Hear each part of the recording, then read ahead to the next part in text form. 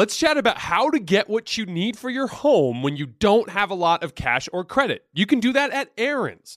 Rent to own appliances, furniture, and tech from top brands like HP, Samsung, and Ashley. But say you don't need it anymore, no problem. At Aaron's, you can return your product at any time or even upgrade it for something new. Life's always changing. With Aaron's, your stuff can change right along with it. Keep it, return it, upgrade it. Aaron's fits your life instead of the other way around. Approval isn't guaranteed, and some restrictions apply. See your local store for details. We are welcoming a new show to iHeart and the DraftKings YouTube channel. It is called Point Game with John Wall and CJ Toledano. It's an insider's look at the NBA and the culture surrounding the league. Every week, the five-time All-Star and the number one pick in the 2010 NBA Draft, John Wall, will give his unique perspective on the hottest topics in the league and tell the best behind-the-scenes stories from his time in the NBA. So check out Point Game with John Wall and CJ Toledano on the iHeartRadio app, the DraftKings YouTube channel, or wherever you listen to your podcasts. Allstate wants to remind fans that mayhem is everywhere. Like in the parking lot at your kid's Pee Wee Championship game. A trophy bigger than your 5-year-old is blocking the rear windshield of the car in front of you. As they reverse into you, you're stuck on defense. And if you don't have the right auto insurance coverage, this crash could drain your athletic fund. So switch to Allstate, save money, and get protected from mayhem like this. Based on coverage selected, subject to terms, conditions, and availability. Savings vary. The Volume. We're back with another week of football, and DraftKings Sportsbook is keeping us in on the NFL action with great offers every single game day. New customers can bet $5 and get $200 instantly in bonus bets. Throw $5 down on any of this week's epic matchups and walk away an instant winner. And DraftKings isn't stopping there. All customers can take advantage of 2 new offers every single game day this September. Football's more fun when you're in on the action. So download the app now and sign up with code HOOPS. New customers can bet just $5 to get $200 instantly in bonus bets. Only on the DraftKings Sportsbook app, an official sports betting partner of the NFL, with code HOOPS. That's HOOPS. The crown is yours. Gambling problem? Call 1-800-GAMBLER or visit www.1800gambler.net. In New York, call 877-8-HOPE-NY or text HOPE-NY to 467-369. In Connecticut, help is available for problem gambling. Call 888-789-7777 or visit ccpg.org. Please play responsibly on behalf of Boot Hill Casino and Resort in Kansas. Licensee partner Golden Nugget Lake Charles in Louisiana. 21 plus, age varies by jurisdiction. Void in Ontario. See sportsbook.draftkings.com/football. Terms for eligibility. Terms and responsible gambling resources. Bonus bets expire 7 days after issuance. Eligibility and deposit restrictions apply.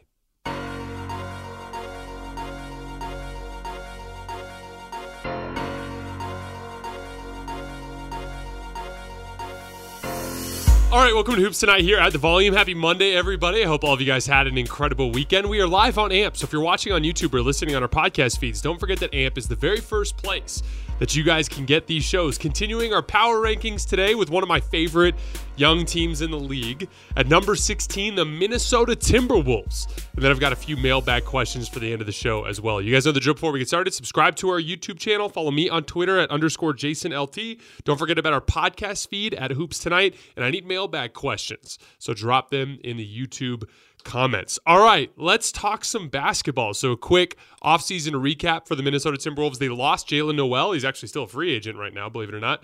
Torian Prince is now a Laker. They lost Austin Reeves as well. In the draft, they added Leonard Miller in the early second round, a G League Ignite prospect, a big, interesting forward prospect, basically. But he's super raw, super young, not really going to factor in the immediate future, but we'll see in the long run. They're also super thin at forward this season, so we might get to see a lot more Leonard Miller than you're probably expecting just by virtue of the depth that they have at that position.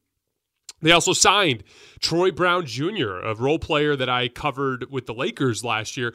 good defensive player. He competes and does his job. He's kind of like a league average athlete, so he's going to compete and he's going to have the ability to stay in front of most ball handlers. But when he runs into the really high-end guys that are like bigger, stronger, faster than him, he can have some trouble that limits his defensive impact. But he's not going to hurt you on that end, and you can at least bet on him playing his ass off every time he's on the floor. He's a little streaky as a shooter, but he did have mostly a good shooting season with the Lakers last year. But there were highs and lows. Like he briefly before the end of the season, it was like he couldn't miss for a while, and then at the end of the season, he couldn't make anything and struggled shooting in the playoffs. So that's kind of like the nature of most role players, but he's not like a knockdown guy either. He finished the season at 1.05 points per possession in spot-up situations, which is slightly above average. So you're going to get quality bench play out of Troy Brown Jr. And that was kind of the thing with Troy. It was like when he was in the starting lineup, because of the issues the Lakers had with personnel before the trade deadline, it wasn't great. But when he kind of got slotted properly as just a guy who would play off the bench in a limited role, then he all of a sudden made a lot of sense, right? He's also a former lottery pick, so he does have a good amount of confidence, and he's got a little bit of the off the dribble, juice, whatever you want to call it. He can make some plays off the bounce, and he will surprise you sometimes with the plays that he's able to make. He's perfectly fine bench wing. They also signed Shake Milton, who played with the Philadelphia 76ers last year. He's a spot-up shooter, shot 63% in effective field goal percentage on catch-and-shoot jump shots last year.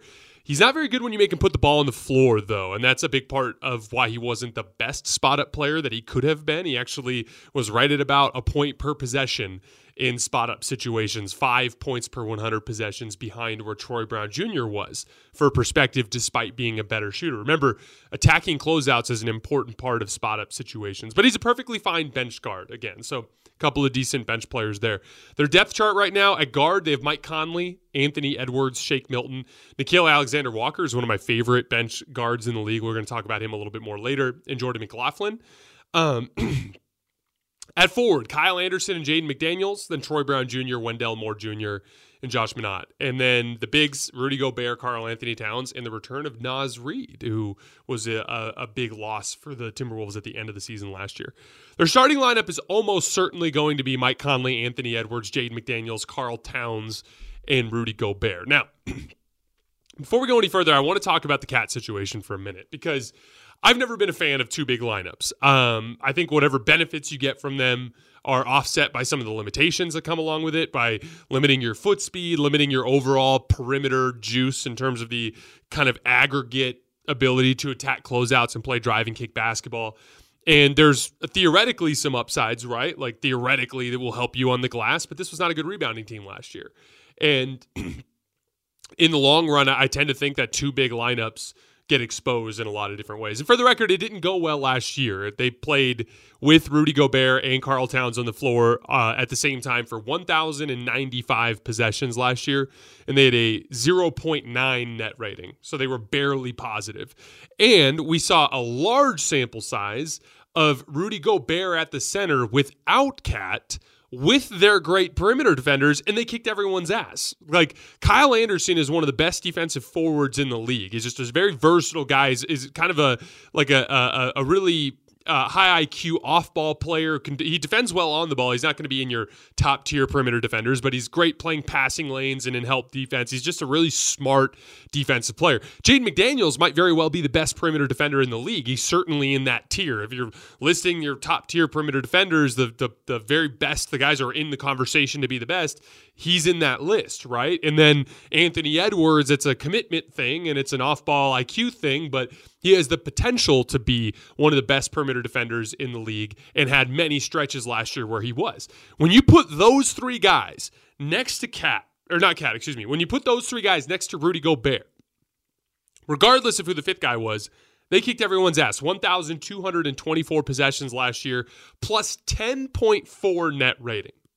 That is a clear demonstration of how easy it is to get stops in the NBA when you have great perimeter defenders of many different archetypes and an outstanding rim protector. When you combine those two things, you become incredibly difficult to beat. Even if you do have offensive limitations, which they did, but Mike Conley was honestly a really nice fit with them when he came in at the trade deadline last year. And I mean, like, we looked at Rudy Gobert in Utah, and a lot of people were talking about some of the limitations that Rudy Gobert had. But what did I always say? Those of you guys who followed the show for this long, it wasn't Rudy Gobert's fault. The Utah Jazz had a horrible core of perimeter defenders. And it's too much to ask to blame everything on the rim protector when 9 times out of 10 he's getting pulled out in rotation. He'd help on the first guy, but then it's drive and kick. Rudy Gobert's not at the rim anymore. And they'd give up layups and wide open threes. And in a lot of cases, it would just be drive, Rudy Gobert help, kick out, wide open three. And so at a certain point, you got to look at the combination of everything that's happening on the defensive end of the floor. Rudy Gobert is an excellent rim protector, an excellent drop coverage big. So put him alongside great perimeter defenders that can get over the top of the screen and funnel the ball handlers towards Rudy. You're going to get a lot of stops, and they did. Now, we're going to preview the team today as though Karl Towns is on the team. And they're going to bring him back. And they have already to this point. But they're going to at least try. And there's a good reason to do that. They got a little bit of a sample size with Karl Towns coming into next season, or coming into the end of last season when when Karl Towns came back from the calf injury. They got about 156 possessions with Karl Towns and the starters I just mentioned. So Mike Conley, Anthony Edwards with Jaden McDaniels, Karl Towns, and Rudy Gobert. That group of 5 guys played about a game and a half in terms of overall total volume. They played over a longer stretch, but 156 possessions is about a game and a half. In that game and a half, they were amazing defensively, 100.6 defensive rating, and a bad offensive rating, 106.4, but still a plus 5.8 net rating. So what that tells me is there's enough of a little bit of an interesting kind of production stat there from the end of last season for at least them to be let's try this thing, right? But to be clear, I think that their best bet is to move Cat at the deadline or before then if a better opportunity presents itself, but for forward depth. Because if you look at their depth chart, they're actually really deep, right? We look at the guards, we've got Mike Conley and Anthony Edwards, excellent guards, right? Shake Milton, a good bench guard. Nickeil Alexander-Walker is one of my favorite bench guards because he's a really good spot-up player and a really good point of attack defender. He's the ideal off-ball guard because he can take primary point of attack assignments and he can play off the ball, knocking down shots and attacking closeouts. That's a great guard core, and I didn't even get to Jordan McLaughlin, who's a good guard prospect. So you've got 5 good guards, right? Go to the bigs. You've got Rudy Gobert, Karl Towns, Naz Reid. That's 3 starting-level NBA centers, right? But if I go to the forward position, it's Kyle Anderson and Jaden McDaniels, a really good duo, but then it's a huge drop-off to Troy Brown Jr. and Wendell Moore, Josh Minot, right? So at the end of the day, they're kind of a surplus of bigs and not enough forwards. And then there's the overall basketball concept of trying to make it work with 2 bigs. There's also this massive sample size of no Karl Towns, and you're actually really good with Rudy Gobert at the center with all these perimeter defenders. I look at the long run for this team in terms of offensive creation, and I look at this as a Anthony Edwards-led, bona fide superstar team. And we're going to talk about Anthony Edwards later, but he's ascending right before our eyes into true superstardom. Not only did he play amazing in that last playoff run, but, one series, but then he also shockingly became the best player on Team USA. He was the best player on Team USA. Now, it wasn't a shock to me. If you guys remember, I did my player rankings before Team USA, and Anthony Edwards was my highest ranked player out of all the Team USA guys. So I expected it to be the best player, but I'm higher on Anthony Edwards than most people. In my player rankings list, when I had him at 15, a lot of people complained. And I'm not saying I'm right. I'm saying I'm in a spectrum of opinion on Anthony Edwards. I'm higher on him than most. And he went in there and alpha dogged all those guys. That team was built to be a Jalen Brunson and Brandon Ingram team. And he alpha dogged Brandon Ingram out of the rotation because he couldn't play off the ball. So, like, Anthony Edwards is ascending. He is the fulcrum of this offense in the future. Mike Conley can help for a year or two while he's developing. Jaden McDaniels, who we're going to talk about later, he's got some offensive pop that he demonstrated last year. I look at this as a defensive-minded team centered around an excellent rim protector and outstanding perimeter defenders with a downhill threat. And in that situation, I want more perimeter players. I want more perimeter talent. Karl Towns can play on the perimeter. We know that. But it's not the same as having a real guard out there that can keep a driving kick system moving, as we know. And the truth is Karl Anthony Towns' spot-up numbers are not as good as you would think. So I look at it in the long run as an Anthony Edwards-led team. And I think Karl Towns is your best vehicle to bring in the role players that could supplement that. Not this year, but in the next 3 to 4 years, I believe the Minnesota Timberwolves can contend for championships. That's how high I view Anthony Edwards in the context of an elite playoff defense. And so I think Karl Towns eventually needs to be moved. But again, we're going to proceed as though Karl Towns, for the sake of this video, we're going to proceed as though Karl Towns remains with the team, because he certainly will, probably at least through the deadline or so, and maybe even through the end of the season if things go well. So when I looked at I went back and I watched a full a game this morning between the Timberwolves and the New Orleans Pelicans. One of the few games last year where we got our existing five, right? Conley, Edwards, McDaniels, Cat, and Gobert. And in that particular game, their defense was really impressive, and they ended up they came back and won in the fourth quarter. But the offense was a little bit clunky because for the most part, Karl Towns does just spot up. Except for a handful of possessions where they'll throw it to him on the block for a post-up, and a handful of possessions where they'll throw it to him at the elbow or at the free throw line for a face-up. He's mostly playing off the ball, which is, again, that's redundancy. That's a waste of what he's actually capable of. Karl Towns it belongs in a system where he's the sole big. And for the record, and like this is something I'm going to say in defense of Karl Towns, when the Timberwolves played with Karl Towns this year and no Gobert, where he was the big, they were good. +4 net rating in about 1,000 possessions, if I remember correctly. That's good. Karl Towns is a very good basketball player. But when I look at this particular team and their long-term ceiling, I look at it as a Rudy Gobert anchored 4-out, 1-in system. And so that's kind of the direction I'd like to see them go. But again, it's a little clunky. It's a lot of like spreading the floor and having him just spot up, and then the occasional post touch. He's being underutilized in a lot of ways. And you got to remember too, for Karl Towns, he was coming back from an injury, and I don't think he wanted to rock the boat all that much. We are welcoming a new show to iHeart and the DraftKings YouTube channel. It is called Point Game with John Wall and CJ Toledano. It is an insider's look at the NBA and the culture surrounding the league. Every week, the 5-time All-Star and #1 pick in the 2010 NBA Draft, John Wall will give his unique perspective on the hottest topics in the league and tell the best behind-the-scenes stories from his time in the NBA. CJ will bring his A-list comedian buddies to keep it light and fire off some hoops takes. Plus, John will be inviting current and former NBA players, friends, and teammates to join the show as well to give their unfiltered accounts of what really goes on in the league from a player's perspective. So check out Point Game with John Wall and CJ Toledano on the iHeartRadio app, the DraftKings YouTube channel, or wherever you listen to your podcasts. Ever needed something for your home but don't have the cash or credit to pay for it? Let's chat about how to get what you need when you need it. You can do that at Aaron's. Yep, you can rent-to-own appliances like washers, dryers, or refrigerators, furniture for your living room or bedroom, even tech like computers and gaming systems. Plus, Aaron's has great brands like HP, Samsung, and Ashley, and you can pay a little at a time until it's yours forever. But here's the cool part. Say you're renting a 65-inch smart TV and decide you don't want it anymore. At Aaron's, you can return it at any time. Or maybe you want to downsize to a 55-inch or upgrade to an 86-inch. You can do that too. Return it, then take home something new. Life's always changing. With Aaron's, your stuff can change right along with it. Keep it, return it, upgrade it. Aaron's fits your life instead of the other way around. So check out your nearest Aaron's store or visit aarons.com for more details. Approval isn't guaranteed and some restrictions apply. See your local store for details. Allstate wants to remind fans that mayhem is everywhere.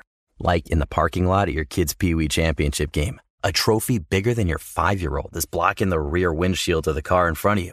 As they reverse into you, you're stuck on defense. And if you don't have the right auto insurance coverage, this crash could drain your athletic fund. So switch to Allstate, save money, and get protected from mayhem like this. Based on coverage selected, subject to terms, conditions, and availability. Savings vary. Carl in spot-up situations last year, just 1.05 points per possession. That's 57th percentile. That's okay. That's a slightly above average spot-up player. So he's not doing as good out there as a better role-playing forward would do, who is an experienced spot-up player, right? 56% effective field goal percentage on catch-and-shoot jumpers. That's good. It's good. But it's not great, right? And, like, that's kind of the angle that I'm going at there. But let's stop talking about shipping Cat off for a second. I'm sure Timberwolves fans are getting annoyed with me at this point. For the full season, let's look at the full season last year. The Wolves were 23rd in offensive rating. Biggest thing that hurt them was their ISO efficiency. They ran 809 ISOs last year, which was the 13th most in the league, but they converted them only at 0.95 points per possession, which was the 20th best in the league. And the biggest culprit here is Anthony Edwards. And again, like, I'm not being critical here because Ant's young and he's learning how to play the game. But what if I told you what Anthony Edwards was, or asked you guys to tell me what Anthony Edwards was as a basketball player, like describe him to me, what he's great at, what would you guys tell me? You'd say he's, one of the best athletes in the league. You'd say he's a huge, strong guard that can bully people downhill. You'd tell me he's got all this defensive potential. He's got an alpha dog mentality. What you wouldn't tell me is he's a dead-eye pull-up jump shooter, right? Like, he takes a lot of them, but you wouldn't tell me, like, oh, Ant's just a dead-eye pull-up jump shooter. No, he's not. But he takes a ton of them. To give you an idea, Anthony Edwards took 603 pull-up jump shots last year. Only 3 players in the entire NBA took more: DeMar DeRozan, Luka Doncic, and De'Aaron Fox. The difference is DeMar made almost half of them. Luka Doncic made almost 40% of them. De'Aaron Fox made 42% of them. Anthony Edwards made 35% of them. So he's a high volume pull-up jump shooter, but not particularly efficient, at least in the regular season. He's been very efficient with his pull-up jump shot in the playoffs, which we'll get to in a minute. But I think that was a big factor in the efficiency for this particular Timberwolves team from last season not doing particularly well. There were 15 players in the entire NBA last year who ran at least 300 ISOs. Anthony Edwards ranked 14th out of 15 players in efficiency because he settled for too many jump shots and he missed too many of them. As a matter of fact, and this is kind of a perfect comp, you guys want to know who 15th on that list was? LeBron James. LeBron James was the worst high-volume ISO player in the league last year. Why? Because LeBron James, who has been a very good pull-up jump shooter for the last half decade, couldn't make a damn pull-up jump shot last year. He was atrocious last year. And he was settling for a lot of them. Just go ask Laker fans what they thought about LeBron's jump shot last year, and you'll understand pretty quickly what I'm talking about. ISO guys like Ant and LeBron, who run a lot of them and settle for a lot of jump shots but aren't making them, are going to suffer in their efficiency, and that's why they both finished towards the bottom. I do like Anthony Edwards' pull-up jumper. It's a really nice counter to his driving attack. He gets great looks because guys are on their heels. I don't want him to stop taking them, but just maybe not 600 of them, right? Like, if that's 400 and on the other 200 possessions he's a little bit more downhill aggressive, maybe that ends up being something that upticks his efficiency where it should be. And again, the settling for jumpers is a classic young guy problem. It's a young guy problem and it's an old guy problem. People in the prime of their careers don't do it that much, right? Young guys because they don't know any better, old guys because they're old. But Ant is going to eventually have to learn that like he's doing the defense a favor when he's taking 600 pull-up jump shots in a season.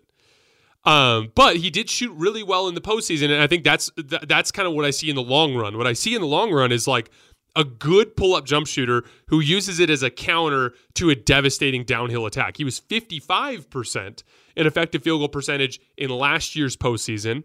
The year before that, 57%. So he's career an excellent pull-up jump shooter in the postseason. And he's coming off of an excellent performance with Team USA. 19 points per game in all 13 games, including the exhibitions, 57% true shooting. He made 49% field goal percentage on his pull-up jumper, so he made almost half of them. 59% weighted for threes. Now, remember, Steph was the only pull-up jump shooter in the league at volume last year to shoot over 60% in effective field goal percentage. Ant was at 59% with Team USA. So he's riding a hot streak with pull-up jump shooting. If that translates, then we're talking about, a guy who's a top-tier superstar. So and then it's not exactly shocking at all why he elevated himself with that Team USA group. But it's really interesting to see that development piece. I just wanted to see him tone it back in terms of shot selection a little bit. He ran 90 pick and rolls with Team USA, scoring 112 points. 1.24 points per possession. That is off the charts. 1.25 points per possession in pick and roll is insane. He's making a leap, like I said earlier, right in front of our eyes into superstardom. And again, like when I talk about, the Timberwolves and their long-term ceiling, like you got to remember this was a bad offense last year because they're just letting, like I was watching that Timberwolves Pelicans game this morning, and Ant took 4 pull-up threes in the first 3.5 minutes of the game. And no one's complaining at him. His teammates are letting him. The entire Timberwolves organization believes in Ant so much that they're letting him work through his mistakes, which is great for his development. But obviously last year that was going to hurt their offensive rating because you have a young guard who's learning how to play on the fly, right? But in the long run, that's going to pay dividends. And I think this year is going to be the year where the Timberwolves feel most serious about their chances. And in that event, I think Ant is going to make those strides, and I think the offense is going to improve as a result. Let's take a brief look at 2 of their other primary shot creators and then another guy that I think could become one this year. So Mike Conley ended up being a perfect fit alongside Anthony Edwards. Why? Because he's a deadly spot-up player, 1.11 points per possession in spot-up situations. Mike Conley had a 70% effective field goal percentage in a Timberwolves jersey on catch-and-shoot jump shots. That's outrageous. 77% when he was unguarded. You just can't leave Mike Conley open. That's a high value add next to a guy like Anthony Edwards that's such a downhill force, right? He already had good existing pick and roll chemistry with Rudy Gobert. Rudy Gobert just sets really good screens and helps you get separation. And Mike Conley is actually one of the best pull-up three-point shooters in the league. In a Timberwolves jersey, 57% effective field goal percentage on pull-up jump shots. That's awesome. As a result of that, 1.16 points per possession in pick and roll with the Wolves. On decent sample, over 200 possessions. That's 94th percentile. So Mike Conley was like the perfect guard to slot alongside Anthony Edwards. Karl Towns last year, still a good post-up shot creator. He ran 114 post-ups for 1.11 points per possession. That was in the 71st percentile. Good hook shot was the foundation there, and then he passed the ball well. Made 49% of his hook shots and made the right reads when teams doubled him. Was not great in ISO last year, 0.89 points per possession. A lot of rip-throughs to the right, dudes sliding with him and staying in front, and him settling for this really tough floaters over the top, which he only made about 40% of the time, which is not a super efficient shot. So the face-up game's not where it needs to be, but he's still a good post-up player. The guy I want to take a closer look at is Jaden McDaniels. He is on the short list of guys, like we mentioned earlier, that is considered in the conversation for best perimeter defender in the world, right? That's what we think of Jaden McDaniels as. But he actually showed a decent amount of offensive pop last year. Averaged a career-high 12 points per game, a career-high 61% true shooting. He ran it's really low volume for the record, but we learned from this and a lot of interesting stuff on tape. He only ran 62 pick and rolls last year, and those led to 65 points. That's 1.05 points per possession. That's solid. About once a game, you could throw Jaden McDaniels the ball, and he could get you a point, right, per possession. That's value there. And a big part of it is it's a couple of different things. First of all, perimeter defenders. He's getting your third best perimeter defender. So probably a guy who doesn't navigate screens super well. So he gets good separation. Loves to drive left. And then what he does is he gets into your body with these long steps and gathers early. And then he takes these fall away shots, these short fall away one-footed shots. But they're not 1 foot fadeaways from 15 feet. He's taking them from 7-8 feet away from the basket, and he can make them. As a matter of fact, he had a 51% effective field goal percentage on pull-up jumpers last year. On 101 of them. That's decent volume. That's not nothing. Again, that's more than once a game. He also was really good in spot-up situations. 59% effective field goal percentage on catch-and-shoot jump shots, 62% when unguarded. So a good spot-up player. And actually kind of like a sneaky good rim finisher. He's like, he'll get these dunks in traffic that you're not expecting, where he just kind of jumps over everybody and finishes. Shot well at the rim last year. Him continuing to make those strides on the offensive end of the floor alongside Anthony Edwards with what he's capable of as a defensive player, that's what I look at as like the triumvirate of the Timberwolves' future. Anthony Edwards, the superstar, Jaden McDaniels is like the Scottie Pippen to him, and then Rudy Gobert is the defensive anchor and the guy who can set good ball screens. Those three together, I think, are a really, really interesting foundation in the long run. On the defensive end, the Timberwolves finished 10th in defensive rating, but they were 7th in half-court defense, according to Cleaning the Glass. That's really impressive. Middle of the pack in transition defense for both frequency and efficiency. Not as effective in the paint as you would think, but for a specific reason, and I want to dive into this concept a little bit.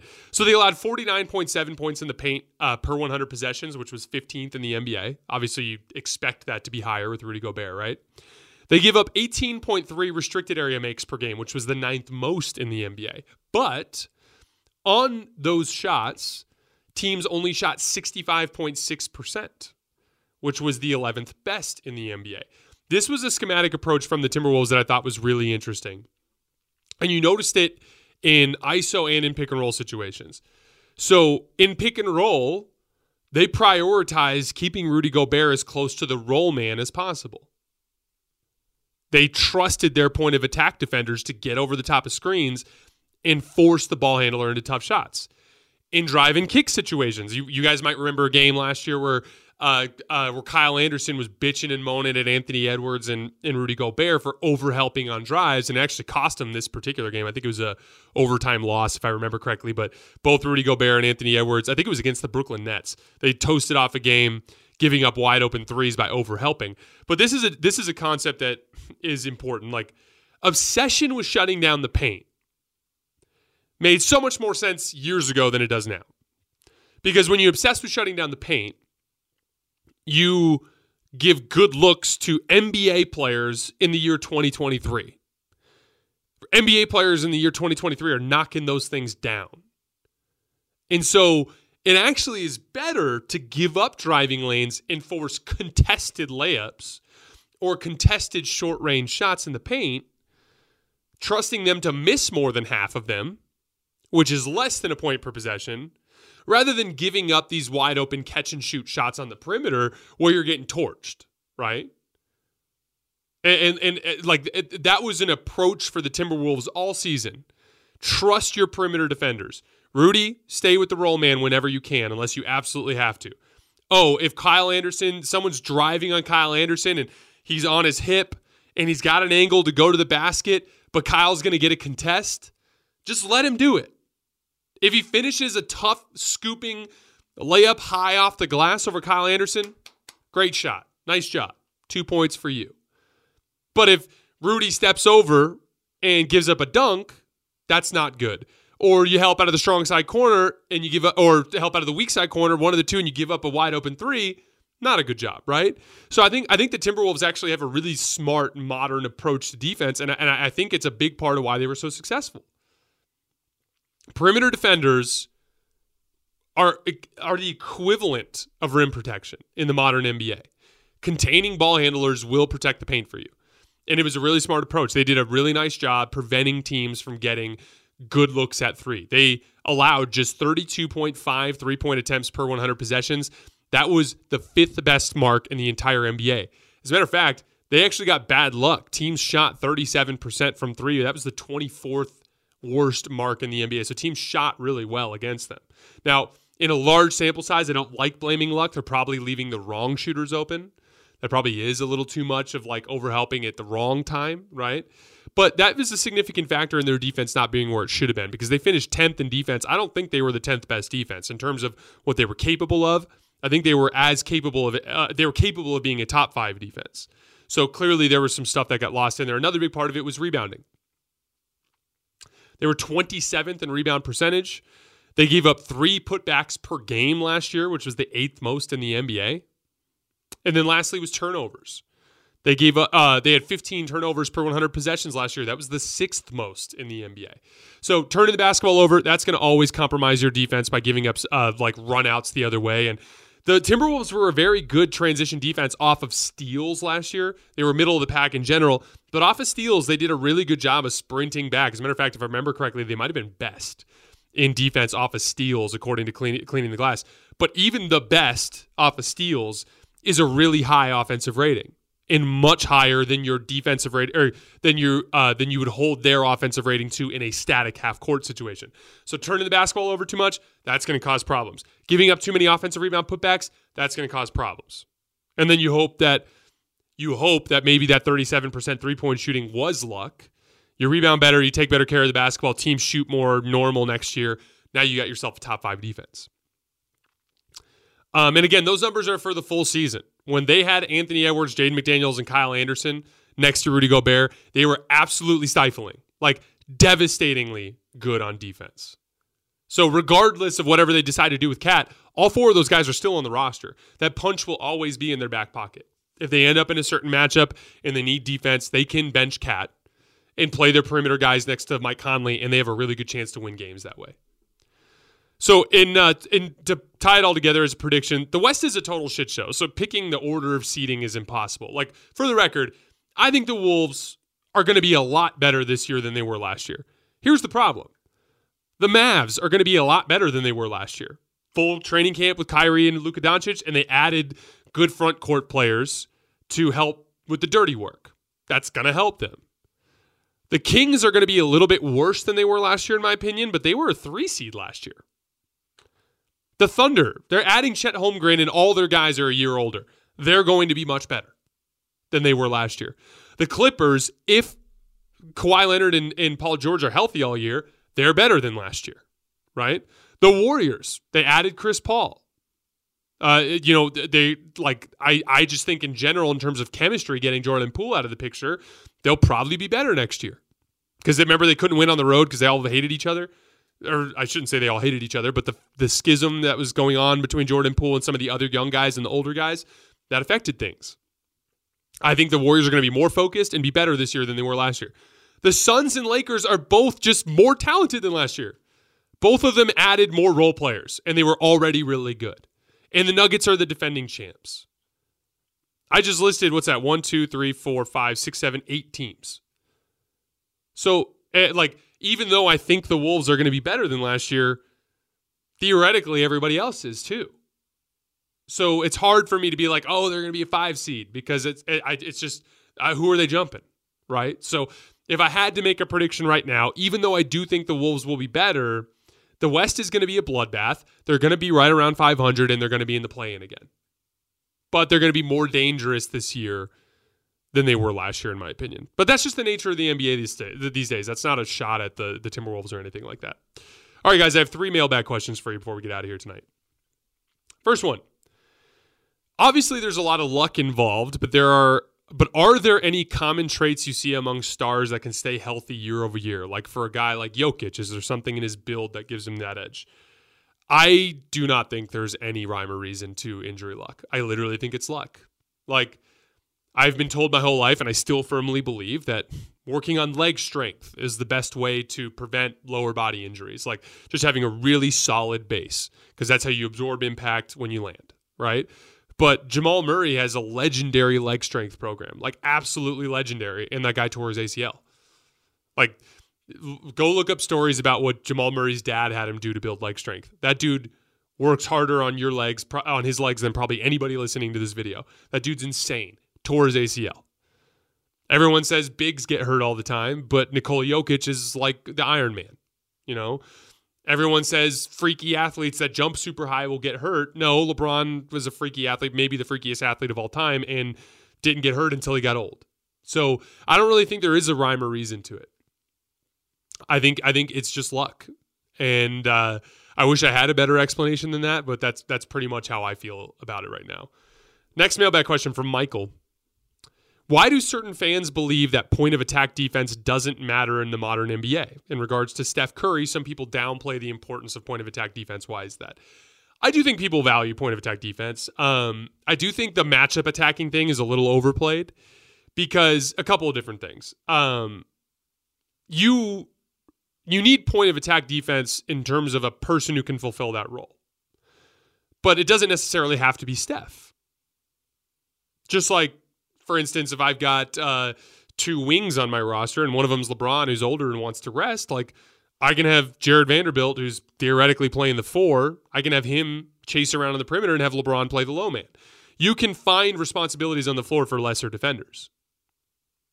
And like you'll see that with the Warriors. Like if Steph is on the floor with Gary Payton, they're going to have Gary Payton run the point of attack defense and probably have Steph guard an off-ball shooter, right? That's the way that they usually set these sorts of things up. Now, matchup attacking is the downside, right? Okay, it's a playoff series. You run a couple screening actions, get a switch. Now we're posting up so-and-so on the block. There is value in that for an offense, but I actually think it has more to do with the other end of the floor. Like when the Lakers relentlessly attacked Steph, I think it was a big strategy to try to fatigue him. Like I think they were trying to wear him out so that he'd miss shots, and he did. But why did that work? That worked because Jordan Poole and Klay Thompson fell apart. So Steph literally had to do everything, and he couldn't because the Lakers were attacking him relentlessly on the other end of the floor. The truth is that attacking a player stagnates you. If you spend an entire game matchup attacking, that's really stagnant offense. The ball's not moving. It's a lot of ISO, a lot of post up. You don't actually want to. That's bad for your offense in the long run. Like generally speaking, if they're just attacking, let's say for this particular team, like let's say that they're just attacking Mike Conley every time. I'd be like, go ahead. You're going to stagnate your offense. You're becoming predictable. Mike Conley's going to figure out how to get more stops in the long run. We'll help and rotate. But if you only have one offensive option, then they can attack and fatigue. Let's look at the 2022 Warriors. Jordan Poole played much better in that playoff run. Steph had more offensive support. Andrew Wiggins played better in that playoff run. So as a result, attacking Steph was a fool's errand. It's going to stagnate your offense and cause problems, and he doesn't need to do everything on the other end. Go look at the game logs for the Warriors 2 years ago and look through the points. There are a lot of games in there where Steph was just a cog in the system. And that's because that team was better, played better. And so if you would have attacked Steph, you never would have fatigued him because he's one of the most conditioned athletes in the league, and he didn't need to do everything that year. So I think some of that stuff is overplayed. Like as long as you have point of attack defense in the lineup, as long as you have help defense in the lineup, as long as you have rim protection in the lineup, you're going to get stops even if you have a weak defender in that group. That's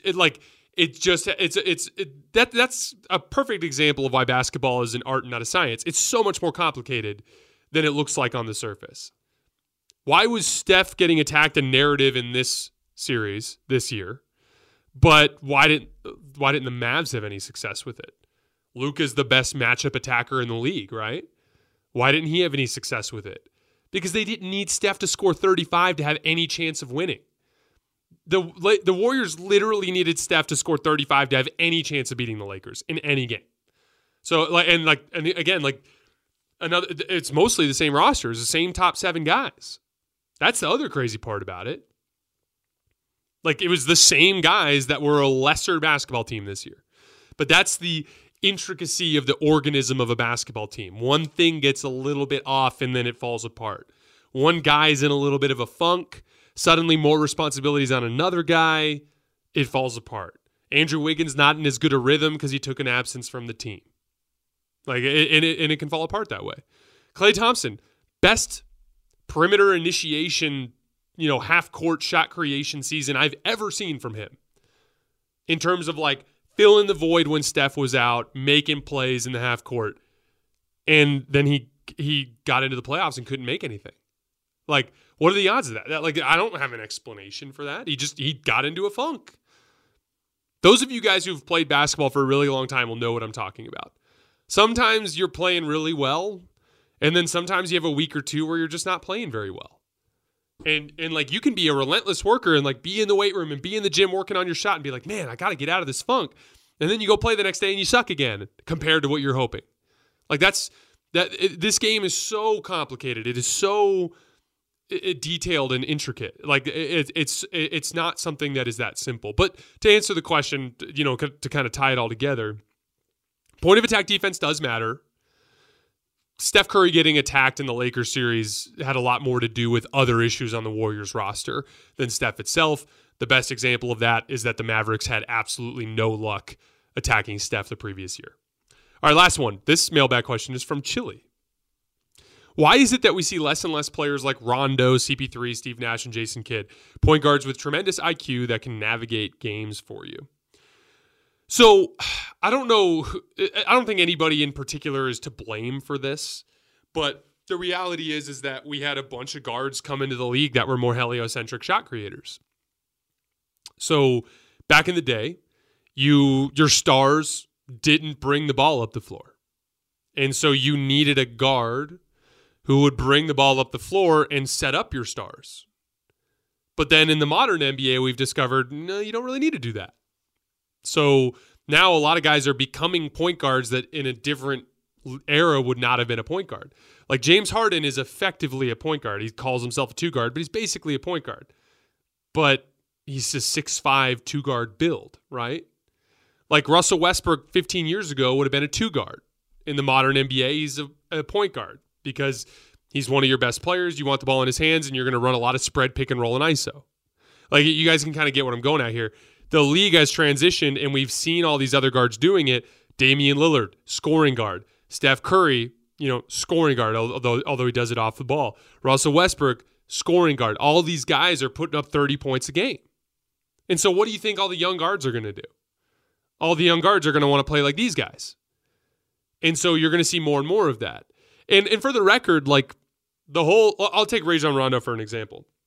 That archetype is not as valuable now as it used to be. Because he's a bad off-ball player.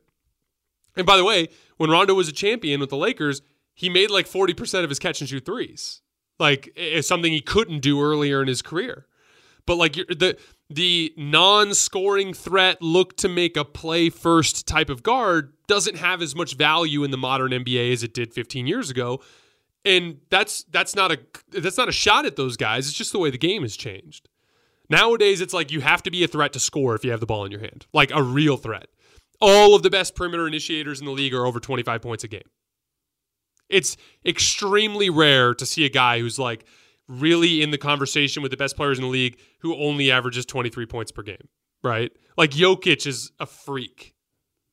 But it's because he plays with so many good off-ball players that he kind of acts more as a distributor. And what did he do the previous year? He averaged 30 points a game when he didn't have those guys. So you get the point. But the game, it's just a product of the game changing. But I don't think we're going to see too many like setup guards in the future. I just don't think the league calls for that specific skill set anymore the way that it did in the past when they needed to navigate these congested half-court environments. And the other part of it too is like think about the way the post players have changed. Like you go back 25 years ago and it's like you've got Shaq and you've got Hakeem Olajuwon and you've got Karl Malone and you've got Patrick Ewing, and like there's just you can go on and on and on. There's like a million post up bigs. Who's gonna feed them the basketball, right? Like, but now it's like I don't need a guy who can feed the post. I need a guy who can run pick and roll. I don't need a guy who can feed the post. I need a guy who can beat a center on a switch. So I think it's just the nature of the way the game has changed. All right, guys, that's all I have for today. I hope you have an amazing weekend. We will be back on Monday with number 15.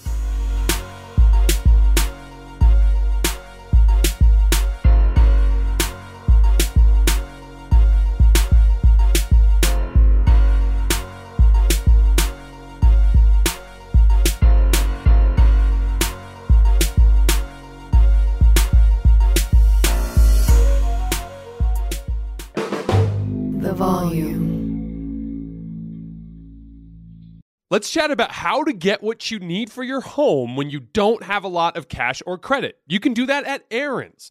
Rent-to-own appliances, furniture, and tech from top brands like HP, Samsung, and Ashley. But say you don't need it anymore, no problem. At Aaron's, you can return your product at any time or even upgrade it for something new. Life's always changing. With Aaron's, your stuff can change right along with it. Keep it, return it, upgrade it. Aaron's fits your life instead of the other way around. Approval isn't guaranteed, and some restrictions apply. See your local store for details. Infiniti presents a new chapter in luxury, the premiere of the all-new 2025 Infiniti QX80, live March 20th from the Edge at Hudson Yards in New York City, featuring a performance by John Batiste. The all-new 2025 Infiniti QX80 is an SUV designed to help every passenger feel just right. Be the first to see it March 20th at 7 p.m. Eastern, only on iHeartRadio's YouTube channel. Save the date at new-QX80.com. Don't miss it. 2025 QX80 coming this summer. Introducing the Lisa Chill Collection, your answer to hot nights. These mattresses beat the heat with ultra-cool covers, whisking away heat for the perfect sleep temperature. Save up to $460 on Chill mattresses and get 2 free pillows when you shop now. iHeart listeners can save an extra $50 off by visiting lisa.com/iHeart. That's LEESA.com/iHeart. Exclusions apply. See lisa.com for more details.